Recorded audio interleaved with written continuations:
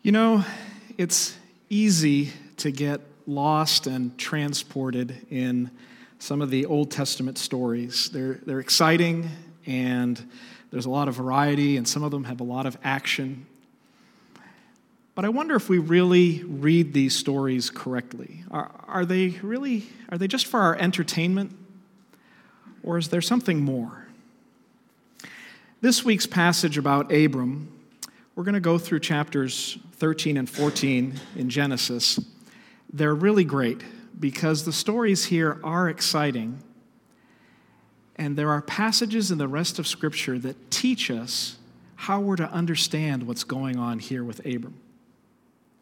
So I hope one of the results of today's message is that you get an insight, maybe a new inspiration for how to read the Old Testament. Specifically, how to understand how it points to Christ, how so many of these passages in the Old Testament are there for our benefit so that we would see Christ. But besides using today's passage as an example of how to do that, I'm excited about today's passage because there's really an amazing message in here.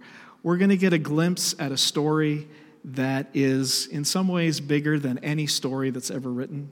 It's the story about how God is working a cosmic plan in everything that happens, in all your relationships, in every promise that He makes to you, in everything that happens to you. There's a plan, there's a design, and it's for His purpose, and it's for our good.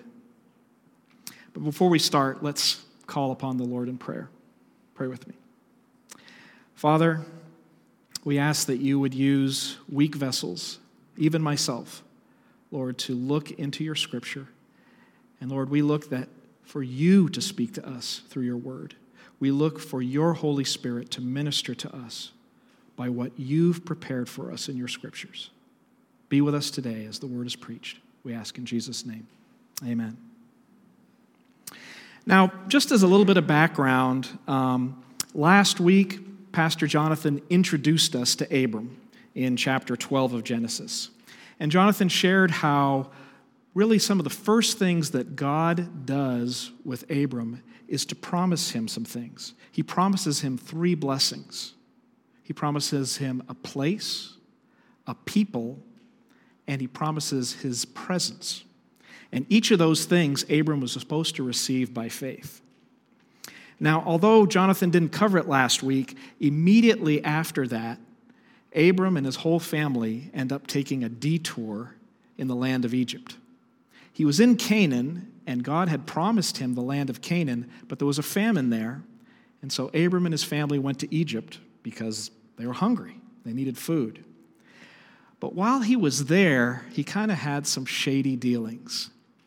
See, Abram was afraid that his wife, Sarai, who was so beautiful, would get the attention of the Egyptians, and maybe they'd hurt him in order to get her for themselves. So he passed off his wife as his sister.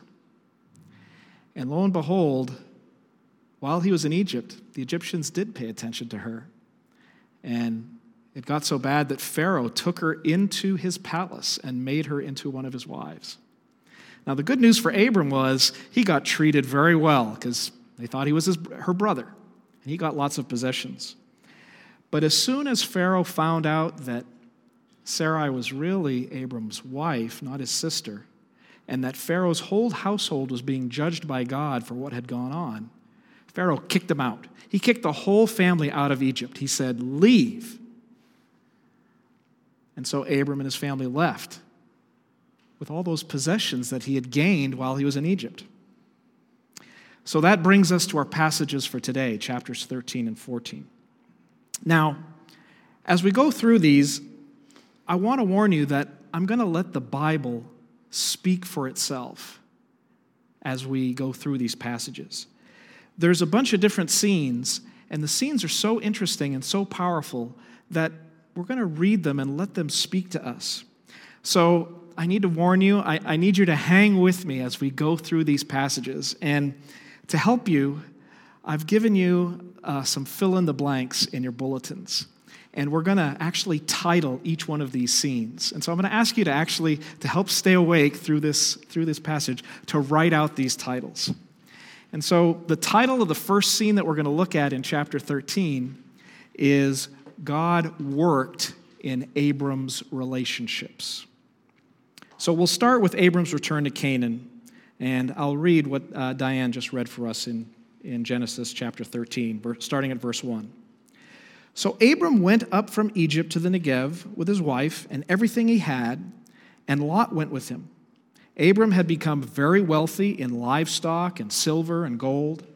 From the Negev, he went from place to place until he came to Bethel, to the place between Bethel and Ai, where his tent had been earlier, and where he had first built an altar. There Abram called on the name of the Lord. So even though some of Abram's wealth and his possessions were acquired through some shady dealings in Egypt, God continued to bless Abram and his family. He had livestock, he had silver, he had gold. He was back in the land that he was promised. But everything wasn't quite perfect in all this prosperity. Verse 5. Now Lot, who was moving about with Abram, had also flocks and herds and tents, but the land could not support them while they stayed together, for their possessions were so great that they were not able to stay together. And quarreling arose between Abram's herders and Lot's. The Canaanites and Perizzites were also living in the land at that time. So here we find out that Abram's nephew Lot was also getting wealthy. He was also getting lots of possessions. He had flocks, he had herds, he had tents. And not only were Abram and Lot there, but there were these other tribes who were there before them. They probably had already staked out the best lands to graze their animals, the best watering holes. The demands of all this prosperity was so great that there was a quarrel that was happening between Abram's workers and Lot's workers. It's kind of strange. God's own blessing turned into a source of division between Abram and his nephew Lot. So what does Abram do? Well, he gives Lot the choice of how to resolve this. Verse 8. So Abram said to Lot, "Let's not have any quarreling between you and me or between your herders and mine, for we're close relatives. Is not the whole land before you? Let's part company. If you go to the left, I'll go to the right. If you go to the right, I'll go to the left." It's strange. Abram offers Lot the choice of what land to take. It's weird because in the previous chapter, in chapter 12, God had promised Abram all this land. Abram could have said, God promised me all of this. Lot, why don't you just move along? This is mine. But that's not what he did.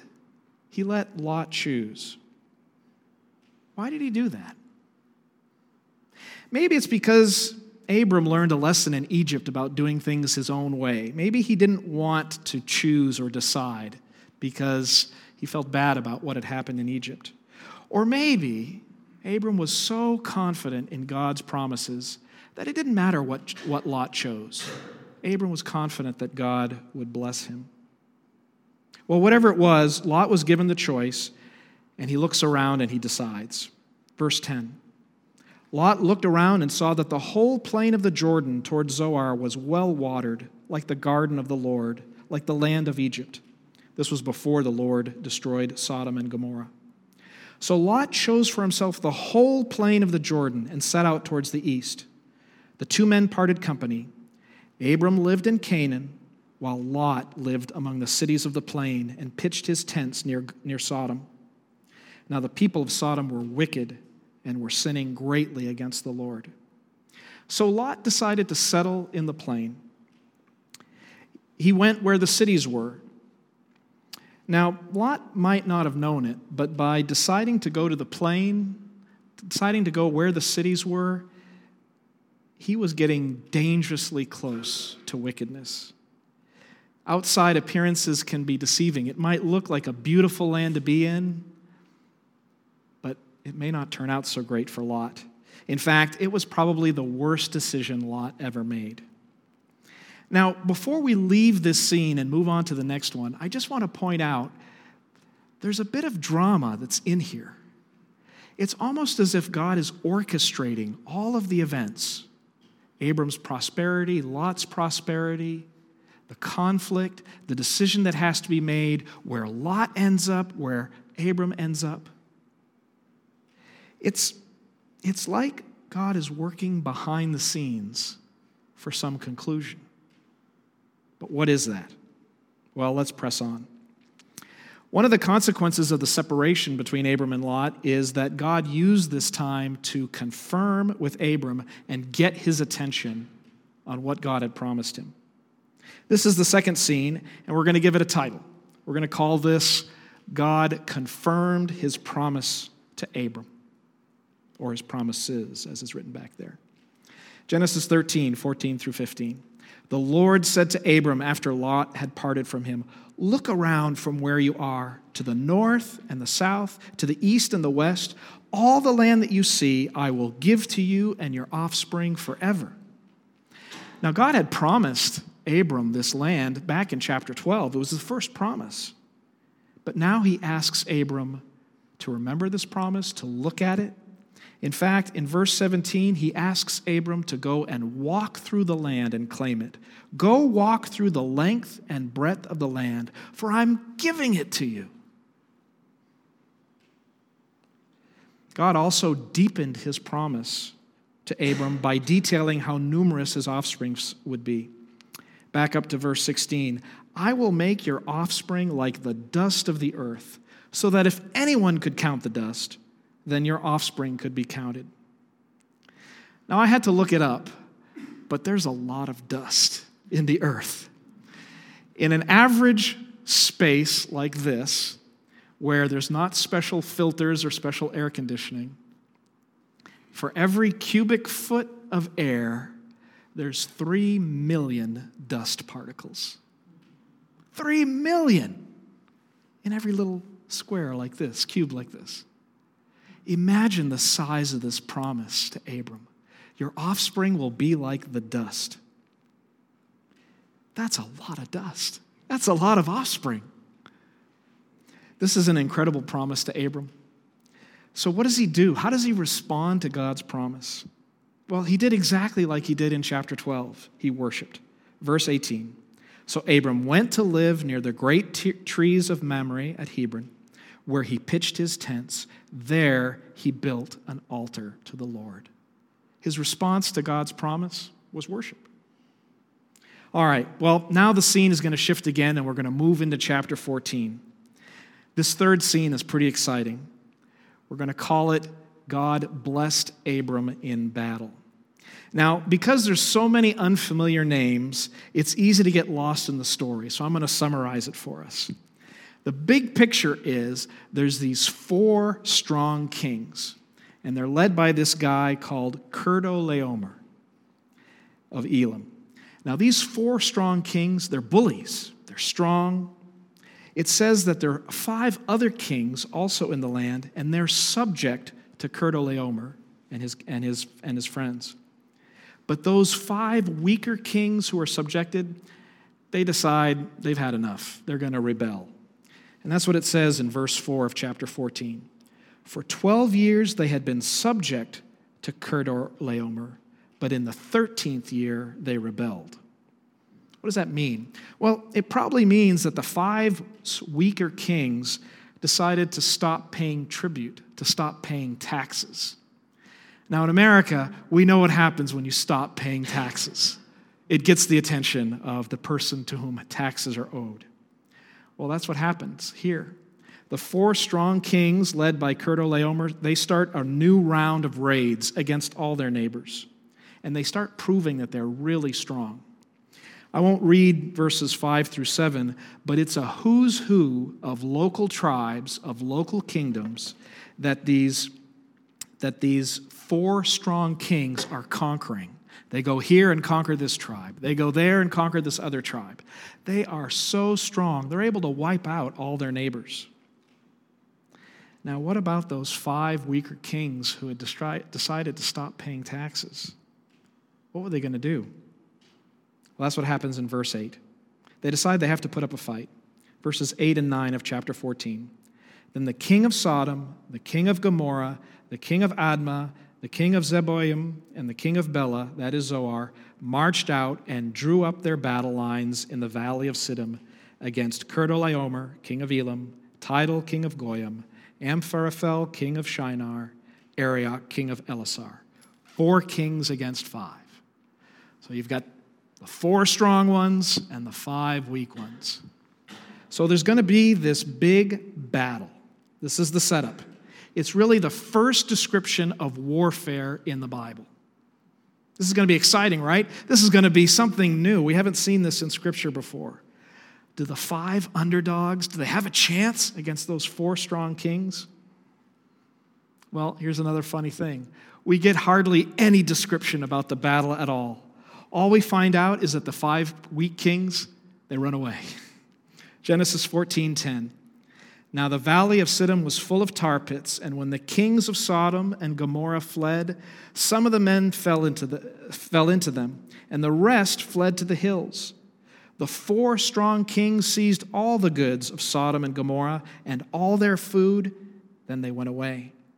They also carried off Abram's nephew Lot and his possessions, since he was living in Sodom.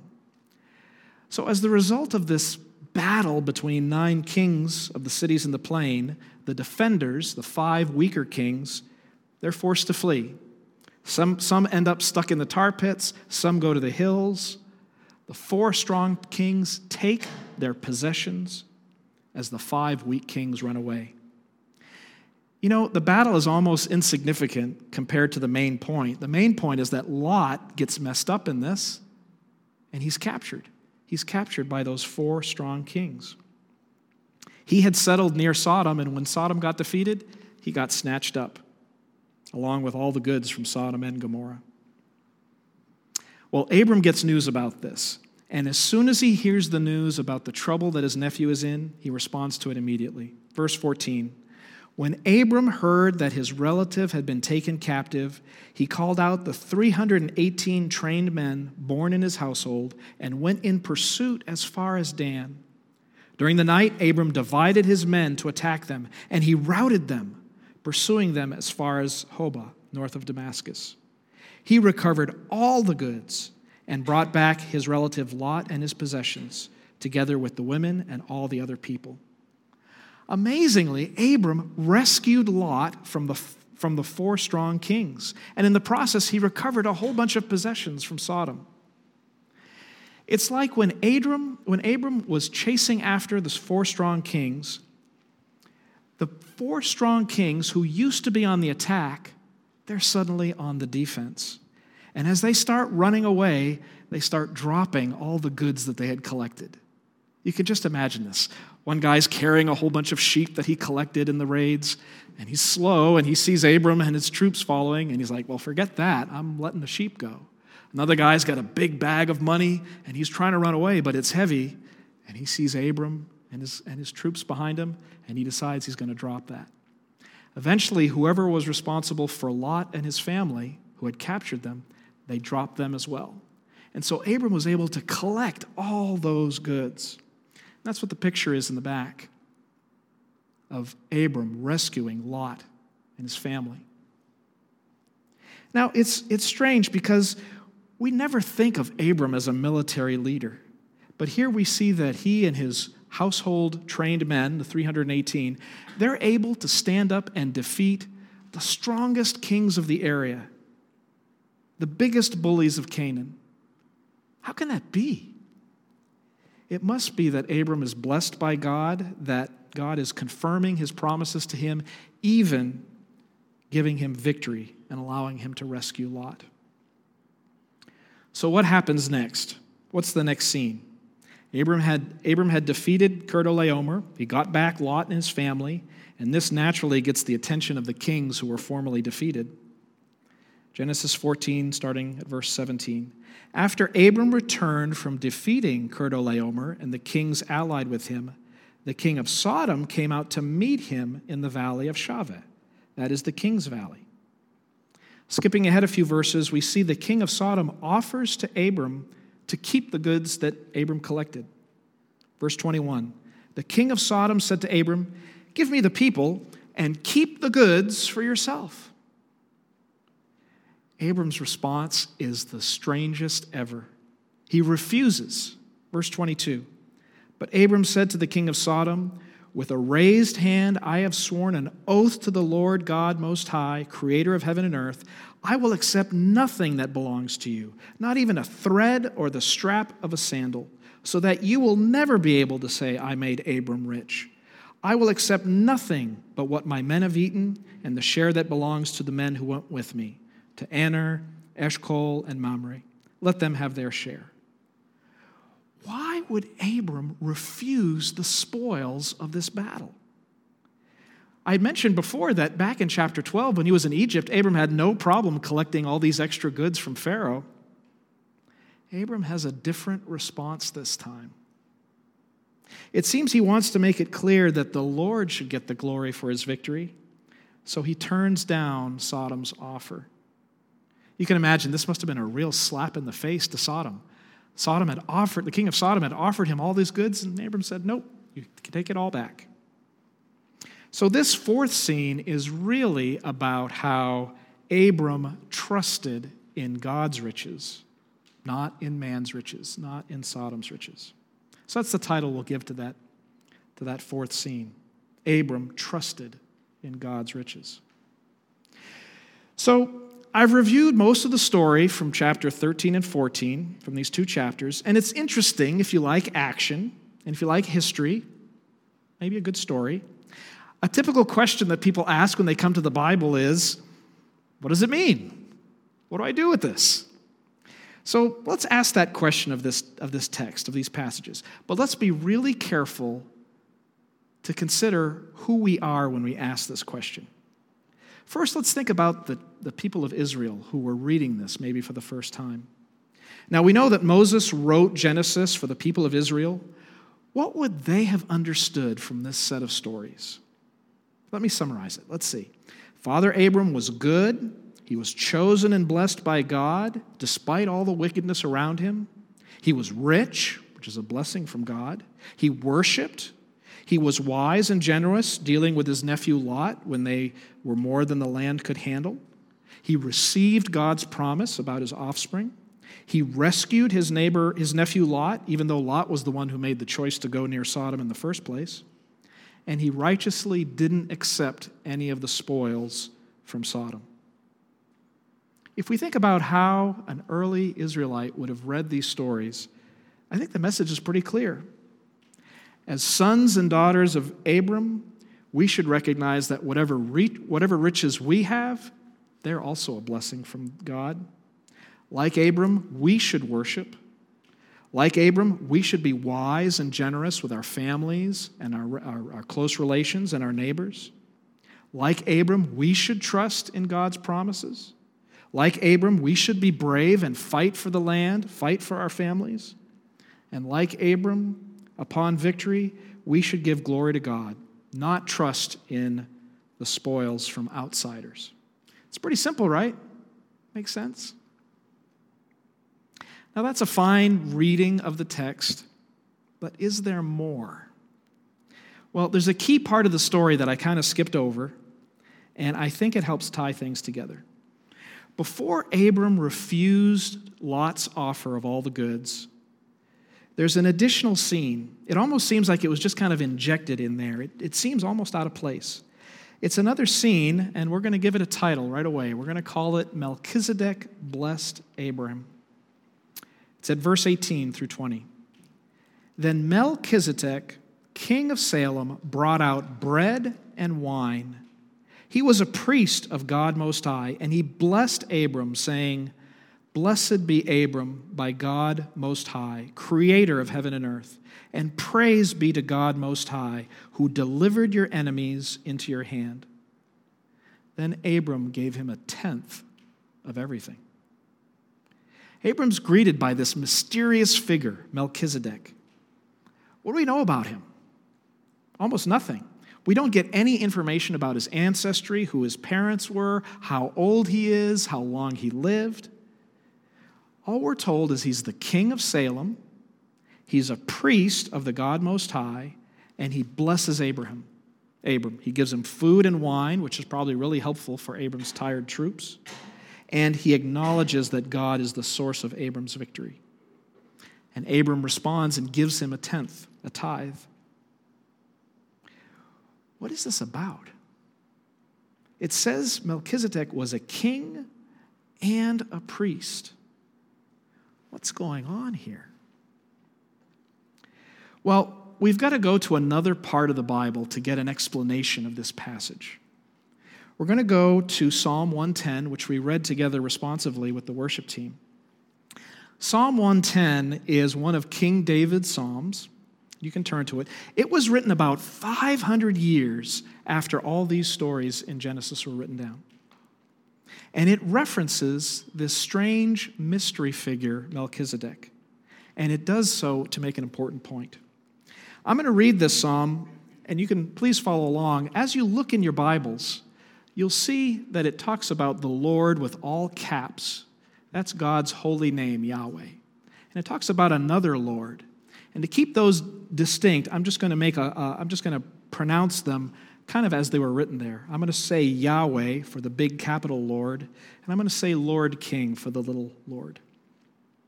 So the psalm goes like this, Psalm 110, of David. Yahweh says to my Lord King, sit at my right hand until I make your enemies a footstool for your feet. Yahweh will extend your mighty scepter from Zion, saying, rule in the midst of your enemies. Your troops will be willing on your day of battle. Arrayed in holy splendor, your young men will come to you like dew from the morning's womb. Yahweh has sworn and will not change his mind. You are a priest forever in the order of Melchizedek. My Lord King is at your right hand. He will crush kings on the days of his wrath. He will judge the nations, heaping up the dead and crushing the rulers of the whole earth. He will drink from a brook along the way, and so he will lift his head high. You know, of all the Old Testament passage, this psalm, verses from here are the ones that are quoted the most times in the New Testament. There's something key about this passage. I won't spend an entire set of sermons on it, but I'm going to make 3 quick points. The first is, this psalm, Psalm 110, is about the coming Messiah, the promised one. We know this psalm is not about David because we know that David wrote it. It says of David. That's in the actual text of the psalm.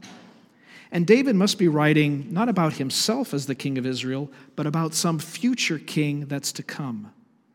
Yahweh says to my Lord King. David is writing about God speaking to David's king. Who is this king?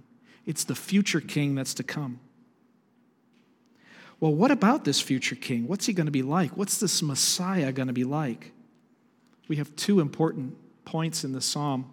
In verse 1, Yahweh says that this future coming king will sit at God's right hand. It's said again like that in verse 5. The Lord King is at your right hand. This is unbelievable language about this future coming king, this future Messiah. What kind of person could be sitting at God's right hand, the place of honor? It says he's going to crush the nations. He's going to judge the nations. He's going to crush other rulers. This coming Messiah is going to be greater than any other king. It's like he's going to be a king of kings. You can see where this is going. Third point. The third point is in that verse 4 that connects back to our friend Melchizedek. Psalm 110, verse 4. Yahweh has sworn and will not change his mind. You are a priest forever out of the order of Melchizedek.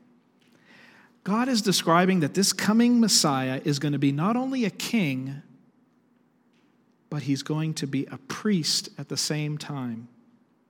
This is something unheard of for the people of Israel, the people of David's time.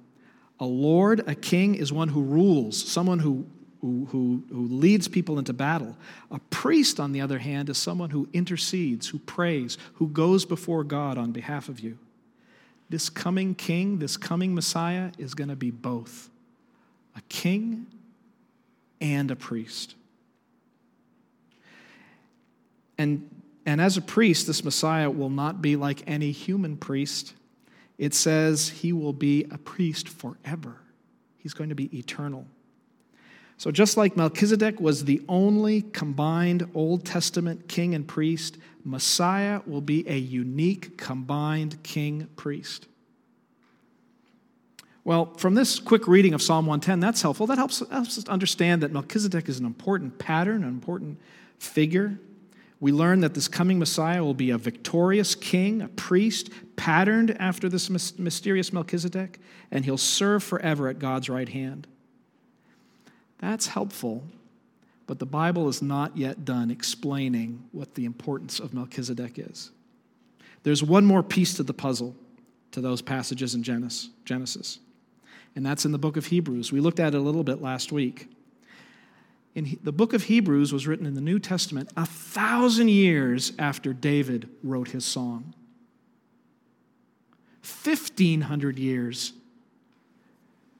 after the events that were written down about Melchizedek in Genesis. The letter to the Hebrews is a 13-chapter sermon. It's hard to read, but I encourage you to look at it. It's a sermon, probably a much better sermon than this one, but it's brilliant. The author there makes the argument that Jesus is better than anything, better than angels, better than Abraham, better than Moses. And one of the ways the author explains who Jesus is he refers back to this Melchizedek. The author points out Melchizedek was a unique figure. His name, Melchizedek, means king of righteousness. He's the king of Salem, which means king of peace. He has no ancestry in Genesis. He has no father, no mother, no beginning, no end. He's kind of like the Son of God appearing from outside humanity. And he received a tithe from Abram, demonstrating that he was more important than Abram. In Hebrews, the author points out that Jesus is like the pattern of Melchizedek. He's the king of righteousness. He's the king of peace. Jesus is a priest forever. He's eternal. He is a priest by God's oath, by God's promise, not by how he was born. He's a priest who can intercede for us forever. The author of Hebrews explains that Jesus is the high priest that we need. And he quotes from Psalm 110 to explain it. We'll cover just one small passage in Hebrews, Hebrews 7, verses 22 through 28. Let me read it. Hebrews 7, 22 to 28. Because of this oath, that is, the Lord has sworn you are a priest forever, Jesus has become the guarantor of a better covenant. Now, there's been many of those priests since death prevented them from continuing in office, but because Jesus lives forever, he has a permanent priesthood. Therefore, he's able to save completely those who come to God through him because he always lives to intercede for them. Such a high priest truly meets our need. One who is holy, blameless, pure, set apart from sinners, exalted above the heavens. Unlike the other high priests, he does not need to offer sacrifices day after day, first for his own sins and then for the sins of the people. He sacrificed for their sins once for all when he offered himself. The law appoints as high priests men in all their weaknesses, but the oath, what God promised, which came after the law, appointed the Son, who's been made perfect forever. The author of Hebrews is saying that Jesus is holy, he's blameless, he's pure, he's set apart from sinners, he's exalted above the heavens. He doesn't need to offer sacrifices every day, but he sacrificed himself once for all. He's the mediator of a new covenant, a new promise. He died as a ransom to set us free from sin. In the pattern of Melchizedek, Jesus is our perfect priest and king.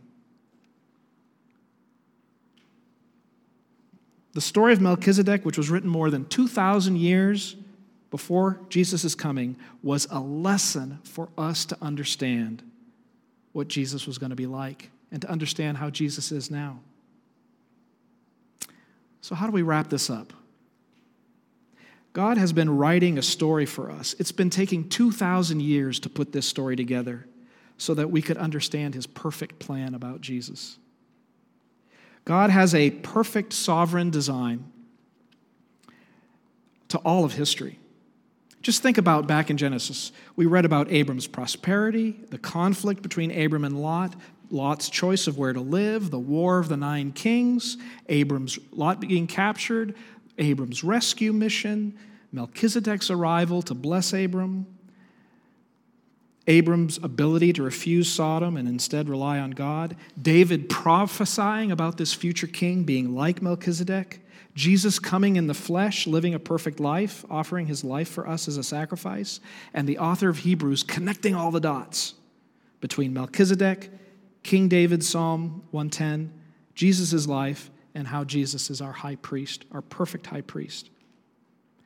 All these steps are part of one connected story. It's like a tapestry. It's breathtaking. It's bigger than any story ever written. It's bigger than the Lord of the Rings. It's bigger than the Star Wars series. It's bigger than the Avengers. I got excited when Nick Fury showed up in film after film before the Avengers to group them. This is bigger than that because this was written over the span of 2,000 years to teach us about Jesus so that we could have confidence in God's plan and so that we could put in our trust in Jesus, our King, our priest. So what do we do with this? What do we do with this today? There's a grand design. It's God's design, and it's being played out in history in everything that happens in the election that's happening in the United States right in the next few months. And this design is being played out in your life also. Everything that happens to you, for good or for bad, if you got to church late today, if your car broke down, if you lost your job, if you got a promotion, if you had an argument with your spouse, if you got a diagnosis of a terminal disease, everything is part of God's sovereign design, his sovereign plan. And like the conflict between Abram and Lot, everything has a purpose to advance the story one step further. We might not see it in our lifetime. Like these 3 passages that introduce Melchizedek, it may take 2,000 years before the plot of your life becomes perfectly clear. But they're clues, just like Abram had clues. The big idea of today's sermon is that God's eternal cosmic plan centers on Jesus, our King, our priest. It's a plan that spans all of history. If someone asks you, what's the Bible all about? Tell them it's the story of Jesus, written out over thousands of years. And it's a good news story for us. What's God saying to you right now? In the things that are happening to you right now, the good things and the bad things. God's eternal cosmic plan, all of history, it centers on Jesus, our King, our priest. How do you respond to that plan? Are you going to respond to this in worship? Are you going to submit to King Jesus, embrace him, call him your own, put your faith and trust in him? Are you going to accept the high priest, King Jesus, who promises to pray for you to the Father forever? He's praying right now, sitting at the right hand of God the Father, praying that your sins are covered on behalf of the sacrifice that he offered once and for all. He took your punishment, and you get his righteousness. And he's there at the Father's right hand, reminding him right now about you. God's eternal cosmic plan centers on Jesus, our King, our priest. Abram's response to God's plan and his promise was to worship. Let us respond in prayer, in worship, and the Lord's Supper. Let's pray. Father, we thank you for your word. We thank you for the cosmic drama that's played out. We thank you how it reveals Jesus Christ, our perfect high priest. We thank you for your Holy Spirit that convicts us of sin. We thank you for your church that has lasted through the centuries to preach your word, to celebrate these ordinances like the Lord's Supper and baptism. Lord, we pray that you would be with us, that you would plant your word deep in our lives, and that we would respond in worship to this great, eternal, cosmic plan that you revealed to us in your word. and that our response would be worship and praise. Be with us as we continue in worship. As the offering is collected, Lord, would you bless the giver and the gift, that it would be used to advance your kingdom. In all this, we pray in the name of our strong high priest, our King, our Lord, our Master, Jesus Christ. Amen.